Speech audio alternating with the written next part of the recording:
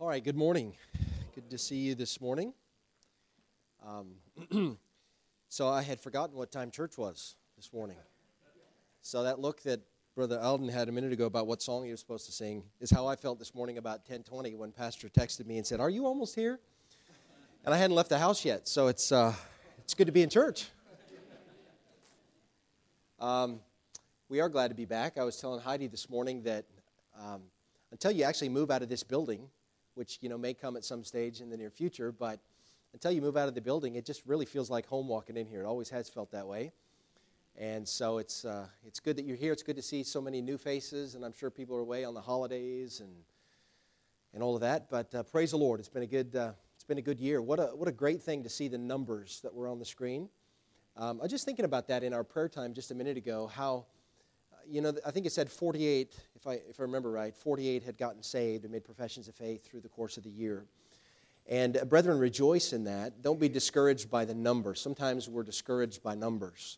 But be encouraged that every opportunity that you have to hand a tract to somebody, to try to share the gospel with somebody, it's a win every time. And even if they reject you, it's still a win for the kingdom of God, because it's not about us, it's about the Lord.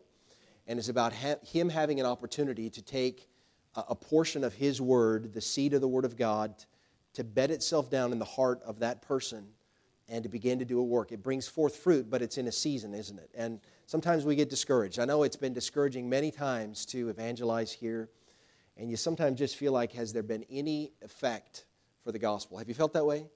And we just sometimes feel that way, but it was encouraging to see it. And so it's going to be exciting to see what the next year holds. And brethren, just be faithful. It's like a revival Sunday, the last Sunday of the year. And you know what we need? We do need that. We need a bit of a rebirthing, don't we? We need a bit of a revival, a bit of a renewing. And so we get that through the Word of God. There's no alternative to that. We get that through prayer. And I trust you've spent a little bit of a season of time, even this morning, in the Word of God. A little bit of time in prayer, just seeking the face of God. And so it'd be good to get into the Bible together. Galatians chapter 5 is where we're going to be at this morning. Galatians chapter 5. I don't know if you're a runner. People who run are weird people. They're just a little on the strange side. And I know that there's some runners in here, and I don't mean to offend you straight off, but I just have to tell you that there's just some people that run that I have never seen a runner that looked like they were enjoying themselves. You ever seen that? They're usually pounding down the sidewalk or the footpath somewhere with the look of agony on their face. That's just how I run. And so I usually see that. I'm not a runner. I remember in high school, we were forced to run. I don't know if you have to do that in high school today. Today anything goes. 1 + 1 doesn't have to equal 2 in high school today, but back in my day, it actually had to equal that.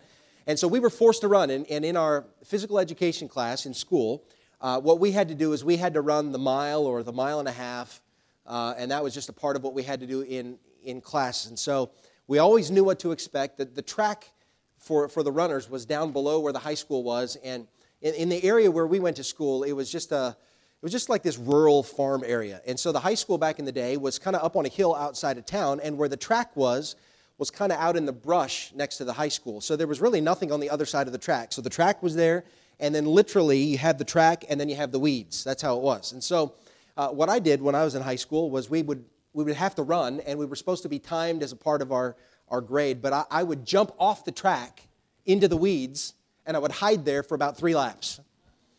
I don't know if anybody else was that way in high school. That's the way I was in high school. I'd hide there for about 3 laps, and then when the bulk of people were running by me at the end of the 3rd lap or whatever, I would jump out into the middle of the group, and I would pretend like I was out of breath, and I would run the last lap. That was a great way to run track, okay? But some people just run naturally, all right? But what I struggled with was keeping the pace. I really struggled to keep the pace. I used to have to run as a part of my professional career, and you couldn't just jump off the weeds. You had to actually run. There were people watching you. You were timed for that. And so there was a level of fitness that was expected. And I remember in the academy, we had to run a certain event, and if we weren't able to run it, we got kicked out of academy, in the police academy. And so it was fairly important to run it. And we always knew that there was a certain pace we had to keep, a certain number of seconds, in each lap. And it was just absolute agony running that thing. I just hated it because I felt like I could never quite keep the pace of what I was expected to do. And that is the way it is many times in the Christian life. Many times in the Christian life, we struggle to keep the pace that God wants for us to keep in our Christian experience. And so this morning, we're going to learn from Galatians in chapter 5. This is just, we're picking this chapter out, and I don't really like to do that, but we're going to just sort of pick this chapter out and talk a little bit about what this year has been like for you and what God would have us to do as believers in the coming year. And we need to learn how to keep the pace in our Christian run so that by the end of next year, if the Lord hasn't come back yet, by the end of next year, we can look back on the previous 12 months and say, Lord, by your grace and with your help and strength, I have run the race that you set before me in this year. Because it's good for us, brethren, to look back. It really is. It's good for us to look back and to evaluate how we lived our Christian life. It's good to look back and say, I succeeded in this area, I faltered a little bit in this area, and this is what I need to do in the coming year. It's good to do that. And I would challenge each of you, I challenged my family this last week, that we would consider some things from this year and then talk together about what God would have us to do to make some changes in our life for the coming year. And I think we need to just do that as church people. We need to look at our Christian life and say, okay, this is where I may have failed in my family. This is maybe where I failed a little bit in my walk with God. This is where I may have failed a little bit in my service in our local church. But we should look at these areas of life and say, this is what I think I need to fix. Because the reality is we have all failed a little bit. We've all sort of faltered. Maybe some of us jumped into the weeds this year. And we need to get back in the race, all right? So Galatians chapter 5, we're going to read a little bit here. We're going to probably read the whole chapter, but for the beginning here, we'll read just a little bit. Paul says, "Stand fast, therefore, in the liberty wherewith Christ hath made us free, and be not entangled again with the yoke of bondage. Behold, I, Paul, say unto you, that if ye be circumcised, Christ shall profit you nothing. For I testify again to every man that is circumcised, that he is a debtor to do the whole law." Now let me give you some context. These churches of Galatia were in an area that was not Jewish. There were some Jewish people, but it was not a Jewish area. This was quite a ways away from where Israel was. And so there are some people that had gotten saved. And there were some churches that had been formed across this region of Galatia. And what was happening, Paul was hearing about this from a distant place, but he was hearing that what was happening is there were groups of Jewish believers or professing believers that were coming into these Gentile churches of Galatia, and they were telling the people of the churches that what you needed to do was you men had to be circumcised physically, just like the Jewish people had to be circumcised in order for you to be saved. And so it was causing this great confusion amongst the believers because they had only ever learned that in order to be saved, it was by the grace of God. And so they had trusted Christ. And then there came in these others who were professing salvation, and they were telling them, no, but you need Jesus plus this thing. And it was causing confusion. And so Paul is addressing this in the whole book of Galatians. He's addressing this issue about the primacy of the sacrifice of Jesus Christ and how it was the grace of God that saved you, and it's plus and minus nothing. Now, we believe that, don't we? There's nothing else that you can do to add to your salvation. And brethren, there's nothing that can be subtracted from it. It's freely by the grace of God. And we have to believe it and accept it by faith. And so Paul is addressing that, and that's why he says to them in this verse, he says, now I want you to stand fast in the liberty, in that liberty. All right, let's move on. Verse number 4. Christ is become of no effect unto you, whosoever of you are justified by the law, for you're fallen from grace. Now the law is talking about that Jewish Old Testament law that they felt like they needed to add to their salvation. So he says, for we through the Spirit wait for the hope of righteousness by faith. For in Jesus Christ neither circumcision availeth anything, nor uncircumcision, but faith which worketh by love. And then he said, ye did run well. Who did hinder you that ye should not obey the truth? This persuasion cometh not of him that calleth you. A little leaven leaveneth the whole lump. Now, Father, this morning, use the Word of God, we ask you, in our life. And Lord, although we don't live in a region like Galatia, and we're not confronted with professing believers that are telling us these exact things, Lord, the truth of this is really right where we are here in Sydney, Australia. And so, Lord, I pray that you'd open the Scriptures and give us understanding here this morning. Now, Father, it is meant to be a Sunday where we focus a little bit on revival, personally and corporately. And, Lord, really that ought to be what we focus on every day. And so help us this morning to consider how we are running this Christian race. And Lord, if some of us need to get back into the race or some of us need to keep the right pace through the coming year, I pray that this would be a beginning that you'd be able to do in each one of us, we pray. In Jesus' name, amen. All right, there's much that the Christian needs to be guarded against in this life. And I think that you'd know that, especially the older we get. We realize the effect of the world in our life. We can see the encroaching of the world into our home. We can see the influences of the world and how they tend to weigh us down. I was speaking with a couple of men yesterday, and we were just talking a little bit about how things are in this latter day in which we live. And I sort of brought up the point that I feel like the way that we are living today is much like Lot was living in Sodom. Maybe our culture is not quite what Sodom's culture was. But do you remember what it says of Lot in the New Testament? That Lot was a righteous man, and that he was dwelling there among the people of Sodom. And you remember what it says? It says that it vexed his righteous soul from day to day. Now, we could say some things about Lot and maybe the lack of wisdom he had in moving his family there. That's not a message for today, but I just feel like that's kind of how our culture is going, where there is the encroaching of darkness upon us in a greater way than perhaps has ever been in our life.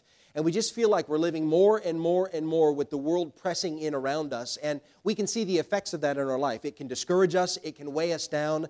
We see what the Bible says about the devil in the last times is how he burdens down and weighs down and discourages the hearts of the saints of God. And that just seems to be where we are in our Christian lives in this century. But God warns us through the Bible. He uses a word in the New Testament repeatedly, and the word is circumspect.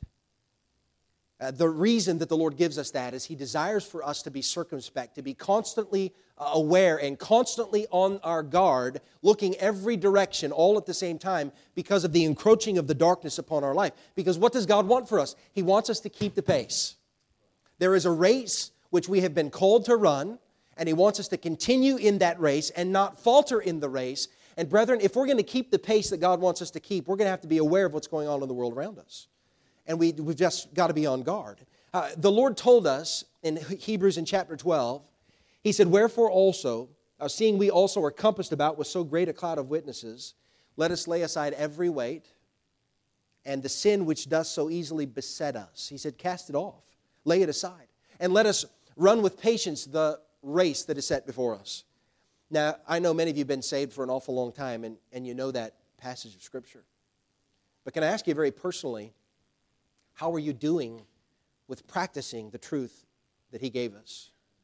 What is in your life that you've allowed and invited in that has become a hindrance to running the race? The Lord says, I want you to cast it off to the side. Lay it aside. Every weight, every sin, because they easily beset us. They easily come upon us. We have this great weakness in our flesh. And Paul says, I know that in me, that is, in my flesh dwelleth no good thing. He recognized the weakness of his flesh, and there are things that just so easily beset us and trip us up and sideline us from the path. And so the author of the book of Hebrews says, now I want you to lay that aside, looking unto Jesus, the author and finisher of our faith. So then the question from Galatians 5 is this: how do we keep the pace? We know that we're in a race, and we know that we often falter within that race. So how do we keep the pace for Jesus Christ in this coming year? Let's look at it. Verse number 1. Paul says this, stand fast, therefore, in the liberty wherewith Christ hath made us free. I believe that the way that we keep our pace is that we determine that we are going to stand fast in our faith. Stand fast. Now, what does it mean to stand fast in the faith? Well, listen, we got saved at some stage in life. If you're a Christian this morning, then you got saved and you became a part of this body of faith. The faith of Jesus Christ is contained within the Word of God. We understand what faith is because of what this book tells us. And so Paul is telling the church, and Jesus Christ is telling us today, I want you to stand fast in the faith, in the liberty wherewith Christ has made us free. Stand fast in that. But brethren, you're only going to be steadfast. That's what the word means. You're only really going to be rooted and anchored, steady in the coming year if you know what it is that God has told you.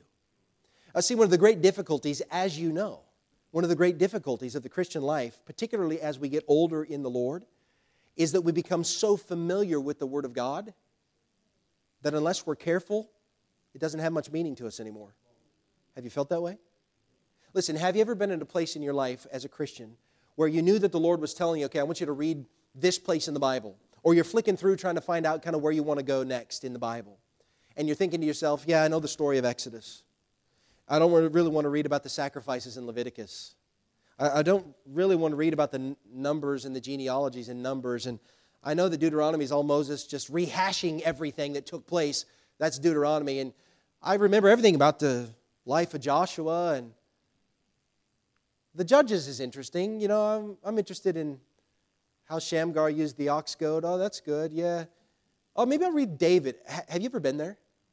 Do you know what I'm talking about? And we sort of flick through it like, what interests me the most?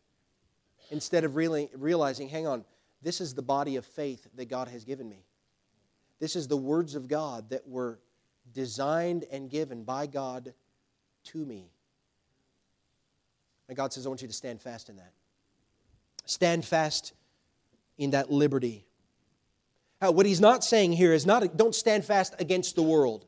He's not saying don't stand fast against the corruption of the world. We ought to do that. But here what he's saying is stand fast in the liberty wherewith Christ has made you free. Stand fast against professing Christians who would come into the church and seek to sow false doctrine in the church which would corrupt the church. Because you have been made free through Jesus Christ. And he says guard yourself in that and stand fast in that doctrine. I think we all know that people could walk in from outside into the church and seek to disrupt the body, and we'd never allow it. We'd cast them out. But the great danger of the church is not from those coming from without, it's those within. It's false brethren come in unawares. It's the corruption that can come from within the body. Amen. And that's what we're supposed to stand fast against. We need to be on our guard in this coming year. Stand fast in the faith. And there's a constant reminder, I think, that we need to have in our life to the work of God that gave you salvation. It was freely given by Jesus Christ. There's nothing you can add and nothing you can take away. God says, now you stand fast in that. Stand fast. He says, stand fast, verse 1, therefore in the liberty wherewith Christ hath made us free, and be not entangled again with the yoke of bondage. Now to the Galatian believers, that yoke of bondage was this: I have been made free in Christ. And then somebody comes in and says, no. You needed Jesus plus works. And it was like getting tangled up in this bondage, wrapped up. And suddenly my joy has turned to discouragement and depression because now it's based on me and not on God. I am so glad, brethren, that heaven for me is not based in any way upon me. Because if I look back at the previous 12 months, if I could just be perfectly transparent, I've tripped up a lot in the last 12 months. I've failed a lot in the last 12 months. I've looked at my spiritual life in the last 12 months and said it really hasn't been what it ought to be. I often say that the progress of the Christian life needs to be a steady incline. Although we have, this along the way, it ought to be a steady incline. But sometimes we look back at the previous season of our life and say, have I inclined at all? Have I just flatlined and been static in my Christian life? I don't know, but I'm glad that my salvation is not dependent in any way upon me. It's not dependent in what I was, who I am for Jesus Christ, how I've worked for Him, how I've loved Him, or how much I have failed Him. It's entirely upon the mercy and grace of God for me. Thank God for that. So he says, stand fast. But then he says, don't get tangled up. Now to the Jew, it was circumcision. What was circumcision to the Jew? Well, God said to Abraham, this is the covenant that I'm making with you as my covenant people. You have to be circumcised if you're a man. It was the covenant that God made with the Jewish people. That doesn't pass upon me. It's a different era. Circumcision avails nothing. Uncircumcision is nothing. Paul said it right here. That's not the issue today. We are a covenant people with God, but it's a different covenant that God made with us. It's through Jesus Christ. It's not through the works of the flesh. You understand? So what he's saying is don't get tangled up. Maybe going back to some cultural tradition that maybe you thought made you just in the eyes of God. That's what was going on here. Now, brethren, I haven't seen that in Australian Christianity, but here's what I've seen Australians get tangled up in. Busyness. Now, hear me this morning. We're busy people. And technology has made us busier. Because now there's greater expectation that because we can, we have to. Because we can be mobile, we have to. Because we can communicate, we have to. You understand? It's made us busy. It hasn't necessarily made our life simple and easy. It's convenient, but it makes us busy. Do you understand what I'm saying? And we can get tangled up in busyness. We can get tangled up in money and the pursuit of possessions. Maybe I should say it this way. We do get tangled up with money and the pursuit of possessions. There's nothing wrong with money and there's nothing wrong with possessions. But do those things entangle you in the race that you're supposed to be running for Jesus Christ? Can I speak to you, those of you that are younger and just trying to launch out in life? Make sure you follow good examples in your life as far as what you do with your career and with your money and with your possessions. Don't follow after believers that have made that the sole focus of their life. Yeah, you're not wrong to earn money. You're not wrong to have things. We have to live. There is nothing better than that a man should eat, drink, and enjoy the good of his labor. It is the gift of God, but it's not meant to possess us. And brethren, I'm just telling you, there's a whole lot of believers, like truly born again, that are living their life in the pursuit of stuff, which cannot satisfy. That's why we pursue for a month and a half. Buy, and we have one day, December 25th, where we give and get, and it just doesn't seem to satisfy. Because on December 26th, Apple announces it's got a new invention, and it's got a new upgrade. And what do we want? I wasted my money. I should have waited. I knew the upgrade was coming. But we get so tangled up in possessions and money. And hey, here's one for Australia. Entertainment and play. We get tangled up in it. I love to be entertained. I love to laugh. I love things like that. You know, if we were going to sit down and watch something on television as a family, what Heidi would do is she would watch a documentary of some sort. She'd want to watch like Animal Rescue. And I would rather go pull weeds in the garden than watch Animal Rescue, you know. She wants to watch real life stuff because she's more grounded to real life than I am. I live in the clouds, I guess, or whatever. Just entertain me. Amuse me. Give me a comic book, and I'm happy, you know.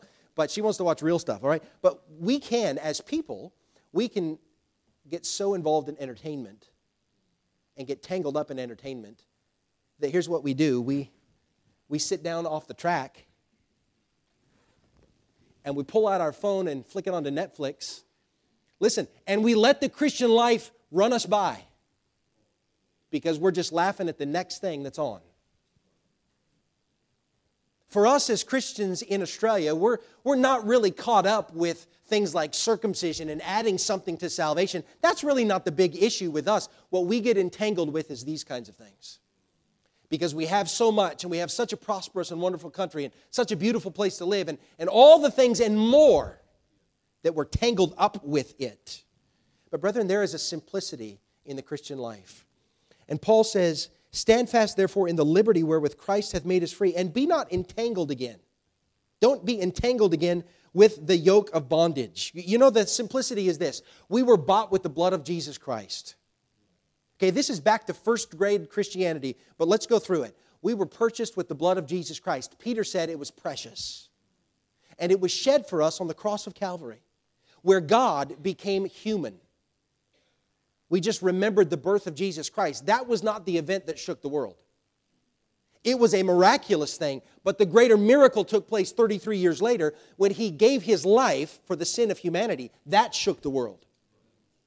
Hey, it was a local event when Jesus was born. It was a global phenomenon when He was crucified. And everything in the world stopped and became dark. And the Son of God cried out and said, "It is finished. Redemption's work has been done." And Jesus at that moment became the Savior of all mankind, but the Bible says especially of them that believe, meaning this, that He gave His life for the sin of the world. And if anyone in the world would come to Him by faith, He would be their Savior from sin. But He is specially the Savior of those that have indeed put their faith in Jesus Christ. Brethren, I trust that's you this morning.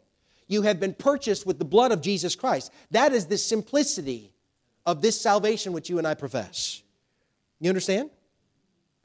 We were made just by the perfect sacrifice of Jesus Christ. That is the premise of the whole book of Hebrews. One sacrifice for all. Forever. A perfect sacrifice. The blood of bulls and goats could not take away sin. That was just something that covered the sin of the Old Testament. But in the fullness of time, God sent forth His Son, born of a woman, to give His life and shed His blood and become the Lamb of God, which John testified is come to take away the sin of the world. That is the simplicity of this salvation which you and I profess this morning. You understand? Paul is saying, now live in it. Live in the simplicity of that. I was lost, but now I'm found. Hey, listen, I was blind, but now I see. I was a child of the devil, but now I am a child of the King. That is the simplicity of this life which you and I live as Christians. And Paul is saying, brethren, stand fast in it. There is great liberty. Don't get tangled up with the things of the world and all that the world has to offer and the things that choke the Word of God and we become unfruitful in our Christian life. Don't get tangled up. Brethren, it would do us so good today to take just a bit of time and consider our life honestly before Jesus Christ and maybe ask Him this question, Lord, what have I allowed to tangle up my Christian life that's caused me to sit down on the sidelines, jump into the weeds, and become unfruitful and not keep the pace? I would dare say that if you're saved this morning, just like I am, there's something that the Holy Spirit of God has just been silently knocking on your door this year saying, hey, you need to get rid of that. And it may not even be some overt sin in your life. It may just be something that is a weight that is hindering you from keeping the pace. What is it? So Paul says, just live like it's the reality that you were bought by the blood of Jesus Christ and you've been made free in that. Now live that way. Okay, let's move on. So he says this, we read down to verse number 6 and 7, but look at verse 7 with me. He says, you did run well. Hey, listen, from the time that you got saved until the time I had to write this letter, it's been great to observe your Christian life. You were running well. Hey, listen, you were serving Jesus Christ, and there were things that the Spirit of God was working in you and changing in you. And you can almost see that Paul was saying, I watched the transformation from the old man into the new, and I saw how your life was changing, and it was wonderful to observe. You ran well, but he said, who hindered you? What happened in your life? Who did hinder you that ye should not obey the truth? What happened in your life? And here's the warning for us. Don't get complacent. If you want to keep the pace as a Christian in the new year, listen this morning, don't get complacent in your Christian life. There will be things that will be introduced into your life that will attempt to hinder you from running for Jesus. Don't get complacent. That's what he's saying. You might start listening to the wrong voices. You might start changing your beliefs, conforming to new doctrines. Hey, listen, don't get complacent in your Christian life. Be aware of what's going on around you. I have a love-hate relationship with the internet. I don't know how you are, but one of the things that's caused me to hate it so much, there's a few, but one thing that's really caused me to hate it has been over the years to observe that it has derailed so many good Christians. And I'm not just talking about the blatant things that we would think about with the internet, like pornography and all that kind of stuff. That's a wicked vice all of its own. But can I just talk to you about like the internet evangelists and such? And in our ignorance, because we think that the all-seeing Father called Google will tell us everything that we need to know, we just jump on and we want to Google and we want to find somebody who presents themselves a certain way on a web page, who presents themselves a certain way on a podcast, and we begin to indoctrinate ourselves with the views of somebody, and we really know nothing about them. We don't know who they are, what they believe. We know nothing. We know what they're saying, but we're not observing the life. Now, here's something amazing that God gave to us. God gave to us His Spirit, to indwell us as believers. Do you believe that? Okay, now His job is to lead and to guide you into the truth. That's what He said. And then what God gave us is God gave us a local body. It's what God gave to us. And then God gave us a pastor. The pastor's job is to shepherd and feed the flock. His job is to get into the Word of God and to know and mind the Spirit of the Lord and to just simply give to the church that truth from the Word of God that God gave him. That's his job. And 372 times this year, you've heard from either him, mostly him, and a variety of other people who have just given you the, okay, that's what God gave to us. God didn't say that listen now, God didn't say that the internet is a substitute for the local church. God didn't say that you can substitute the local church with the live stream. It's not what he said. There's more to church than just sitting here listening to the preaching. We don't have time to go into that this morning. I'm sure you well know the truth of that. But brethren, there's a great danger in that derailing Christians who start to listen to people. Why do they always have to come from America? I don't understand that, but they do. Paul said this, he said, "O foolish Galatians, who has bewitched you?" Hey, who bewitched you? Who deceived you? Who was it that got in and turned your heart? Who did that? You this morning, what have you allowed and who have you allowed to bewitch you?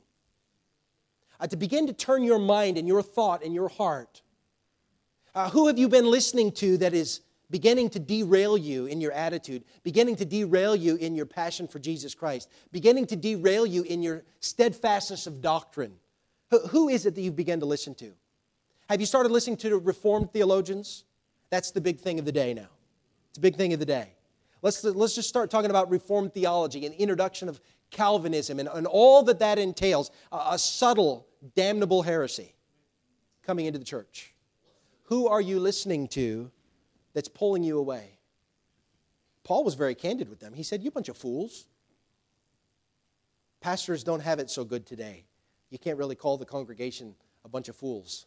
It just doesn't work that way." But Paul could get away with it, right? But isn't it the reality that the Holy Spirit is saying to us, don't be foolish? Brother, that's what he's saying. Don't be foolish. We've got to be very, very careful. Don't get complacent in the Christian life. He said in this verse, look at verse number 9, he said, "A little leaven leaveneth the whole lump." Now that's just a blanket truth, but can I tell you, from the standpoint of the Christian life, God is saying, listen, it just takes a little bit to ruin everything. Hey, in the church, it just takes one to ruin everything. In my spiritual life as an individual, it takes one sin that I pay attention to ruin everything here. It takes one bad attitude, one wrong decision, you understand, to derail a marriage, to ruin a family. It just takes a little bit, and it leavens everything. It ruins everything. And God is saying, be very, very careful in this coming year not to get complacent. Don't allow anything that shouldn't be there. It's only a small amount of error that can ruin everything. Just a slight change of doctrine, just a little bit of wrong counsel leavens the whole lump. So the challenge then is maintain your guard in this coming year. Don't get complacent in the Christian life. Look with me now. He says in verse number 10, he said, "I have confidence in you through the Lord that you will be none otherwise minded. But he that troubleth you shall bear his judgment, whosoever he be. And I, brethren, if I yet preach circumcision, why do I yet suffer persecution? Then is the offense of the cross ceased. I would they were even cut off which trouble you. For brethren," here's where we pick it up as a church this morning. Look at verse 13. "For brethren, ye have been called unto liberty. Only use not your liberty for an occasion to the flesh, but by love serve one another." Here's what he says, live in liberty. One of the greatest truths of the Bible to me, and maybe I didn't always feel this way, but I do feel this way now. I think one of the greatest truths of the Bible is this doctrine of liberty. You know, as a believer in Jesus Christ, I've been adopted into the family of God. I'm a child of God now. And I have perfect liberty in my life. I can literally do whatever I want to do. Now, with liberty comes responsibility. Hear me now. Liberty brings with it responsibility. There are things that I must do within my liberty. I must obey the truth of God. I'm free to do whatever as long as it's within the truth of God. You understand? My liberty, God says, now don't use your liberty as an occasion to the flesh. But he says, stand in liberty. Rejoice in the fact that you're free. I love that. That's a great doctrine. I love being free in Jesus Christ. Free to do what I want as long as it's pleasing to the Lord, right? So part of the simplicity of the Christian life is this liberty that we have. And it's not God's permission to live in sin, as you know. We were delivered from that sin. He says, use not liberty as an occasion to the flesh. Now, brethren, the worst thing about me is me. It's my flesh. Because it's contrary to God. I wish that somebody would have told me when I was 15 that it's not just going to get easy the older I get. I wish somebody had told me that. The older I get as a Christian, life is not getting easier. It's not like I'm conquering battles I'll never have to conquer again. It's not like I finally reached this plateau as this sort of Christian general and now I've just got the troops working for me and I don't have to do anything but sit at a desk. It's not that way at all. I'm still very much on the front line in my spiritual life. I still feel very much like I'm in the heat of battle. Is that the way you feel? It doesn't get easier. You know why?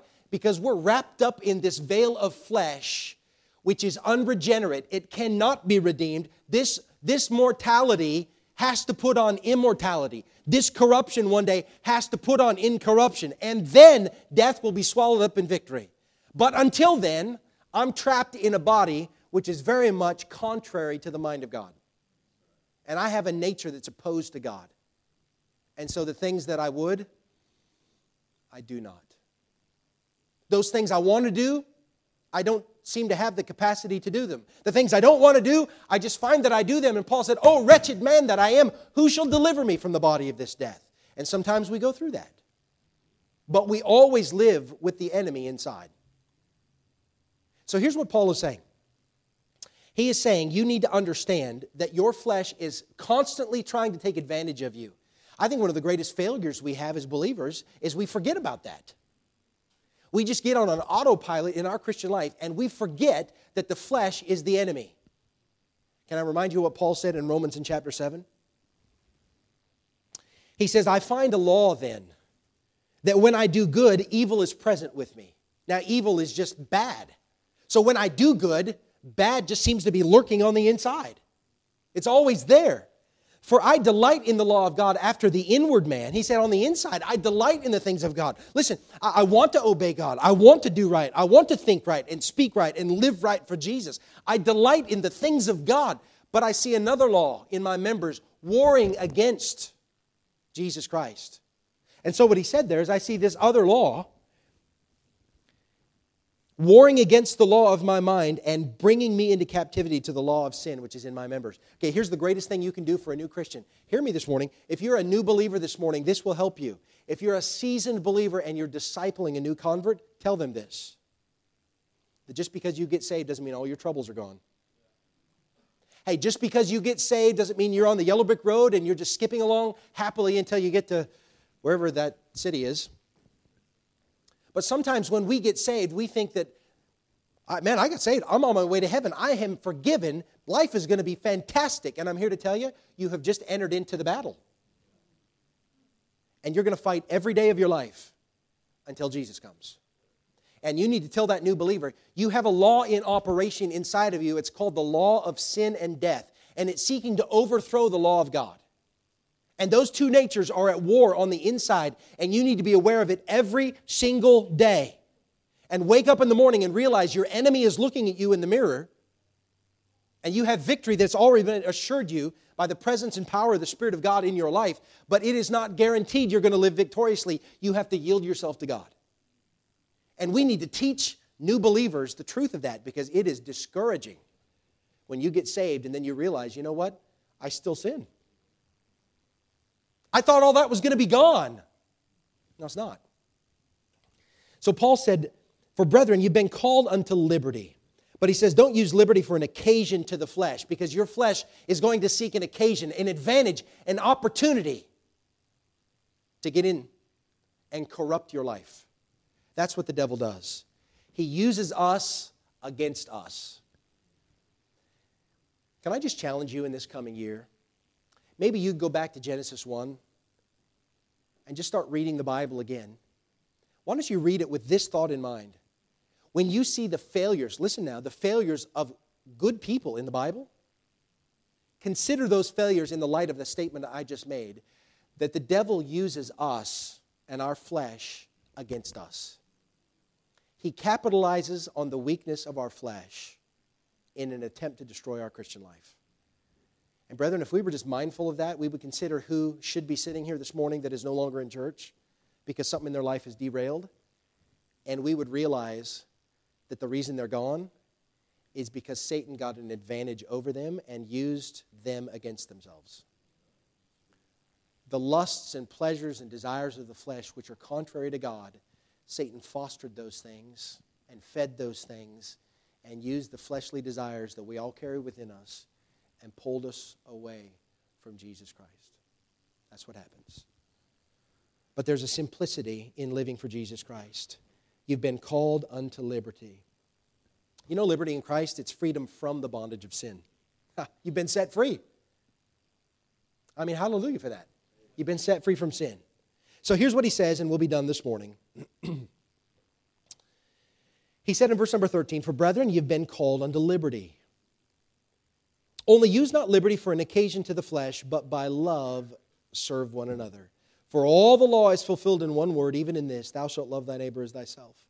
But if you bite and devour one another, take heed that you be not consumed one of another." You know, the liberty that we have in Jesus Christ should compel us to love one another and serve each other by love. There are people that I love in the Lord, I just don't like them very much. Do you have some people like that? You're going, yeah, I'm looking at him right now. Sometimes there are people that we love in the Lord, but we don't really like them very much. We struggle in personalities, or there's conflict in some way, whatever. Here's what God says: because you are free in Jesus Christ, because there's liberty, now serve one another out of love. The greatest thing we can do for one another is love each other. Jesus said, "By this shall all men know that you're my disciples, if you have love one toward another." That's the way we'll demonstrate the reality of what we profess, by serving one another with love. So how do we maintain victory then? How do we keep the pace in the Christian life? It's more than just these couple of things. The sum of it is found in the next few verses, and the last, thought, in verse number 16, "Walk in the Spirit," he said, "and you shall not fulfill the lust of the flesh." Verse 25, "If we live in the Spirit, let us also walk in the Spirit." How do we keep the pace? Walk in the Spirit. I was meditating this morning on what that means. I'm not really sure that I could absolutely and completely tell you how to do that. The best way I could explain it is this: as a child of God, be yielded to the Spirit of God every day. I think it takes determination to do that. I think it takes intention for us to do that. I think it takes us waking up and saying, "Now, Lord, how would you like me to live today? Help me to abide in you. Help me to walk with you. Help me to be mindful of the things that you're mindful of. And help me to be very aware of what I do, my conduct, and if there's anything that's displeasing, help me to be close enough to you that I would recognize it and confess it and stay right with you." Brethren, if we just live that way, we're walking in fellowship with the Spirit of God. And then the rest of this chapter, Galatians 5, deals with the fruit of the Spirit, or much of it. What that is that's just walking in the Spirit, and the life of the Spirit of God is being lived out through me. And those 9 fruit are demonstrated. It's not something I have to generate in my life. It just comes out of me because I'm walking in the Spirit. And I'm the first to tell you this morning, I fail in that so often. But God helping me, I don't want to fail this new year.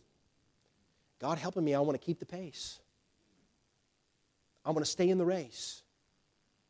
Is some of you that are faltering here this morning, you're faltering to the hurt of somebody else in the church. Because they're watching how you run the race. They're watching your life. They're watching the pace that you've been setting. They're seeing the fact that you've slowed down on this lap. They can see the failure, or they can see the problem, or they can see the issue at home, or they can see the discouragement of the job, and they can see how that's affected your life here. And it discourages them, and it causes everybody else to slow down. Brethren, we've got to learn how to keep the pace by walking in the Spirit of God. May God help us this coming year to keep the faith for Jesus Christ. Let's pray. Father, this morning we just want to say thank you for your mercy to us. I'm so grateful, Lord, that the thing you said about yourself is that you are abundant in mercy. Thank you. Lord, without the mercy that you display to us, none of us could be here. Our heart would stop. The air would go out of our lungs. We'd have no capacity to survive. Lord, we are in need of the mercy of God. So we rejoice in it. We thank you and praise your holy name. Lord, I thank you for the enabling of the Spirit of God. We are called to fellowship with you.